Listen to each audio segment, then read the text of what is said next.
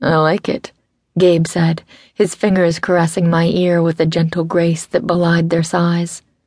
Self-consciously, I touched where his fingers had just been, trying to tame a stray piece of bang. It's different, but it suits you. I'm not sure what happened, I said. I asked for a trim, but then I thought about all the blow-drying and told her to just chop it off. My hair, best described as the color of mud except for when the summer's sun added golden touches, had been just below shoulder length since high school. It was my safe length, long enough to feel feminine, but not so long I couldn't quickly blow-dry it if whatever I was doing called for more than a finger-swept ponytail. I ran a hand through it again, still surprised at how quickly my fingers moved through the now short strands.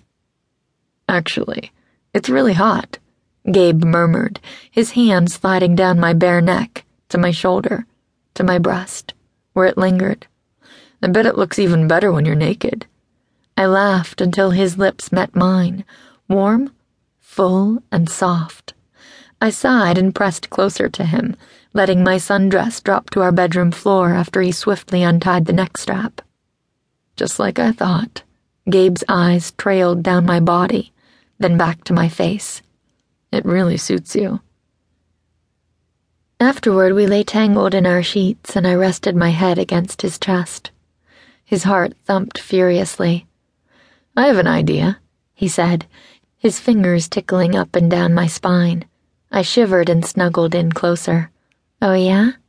I tilted my head back to look at him. He kissed the tip of my nose, and I breathed in his scent, sweat mixed with the woodsy smell of his deodorant.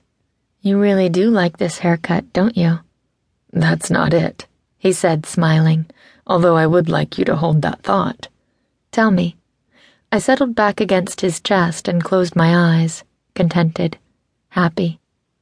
Well, seeing as we're getting married in a few months, I thought we should think about what we want that to look like.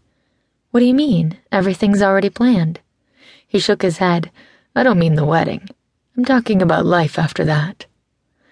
I already picture that all the time, I smiled. I couldn't wait for that wedding band to slide over my knuckle. I know we won't be able to do this right away, with work and everything, but I had this idea to create a list of all the things we want to do, the places we want to travel to, he said, a list of experiences we can share. So, sort of like a bucket list? Yeah, sort of, he said, but that's kind of grim, right? More like a wish list, you know? I kissed him hard on the lips, again and again, my lips meeting his teeth as he laughed. Tegan and Gabe's wish list. I love it. Let's do it, I finally said. Now here's the thing. He jumped out of bed and grabbed a pad of paper and pen from his briefcase. We're going to write out each thing on a piece of paper, fold it up and stick it in a jar or something. I nodded, grinning. Then, when we have vacation time or feel like life is dragging us down, we'll pick something out and do that. I laughed. Gabe was going to have his work cut out for him. I wasn't exactly spontaneous. He was the adventure seeker, which was one reason why we balanced each other so beautifully. He pushed when I pulled. Okay, I said, tussling his dark brown hair, which was curling from sweat. Gabe smiled. You go first. Over the next half hour, we created a list of 10 things, then folded the papers and put them in a giant crystal vase one of Gabe's parents' friends had sent as an engagement gift. So, when do we get to pull our first one? I asked, shaking the vase with some difficulty due to its weight, the little packets of paper dancing inside. Why not right now? Whatever it is, we'll do it after the wedding, okay? Wish number 1 can be our honeymoon. Deal! I tilted the vase slightly so I could reach into its depths, then stuck my arm in up to my elbow and stirred the papers around. You pick. I took out my arm and extended the vase toward Gabe.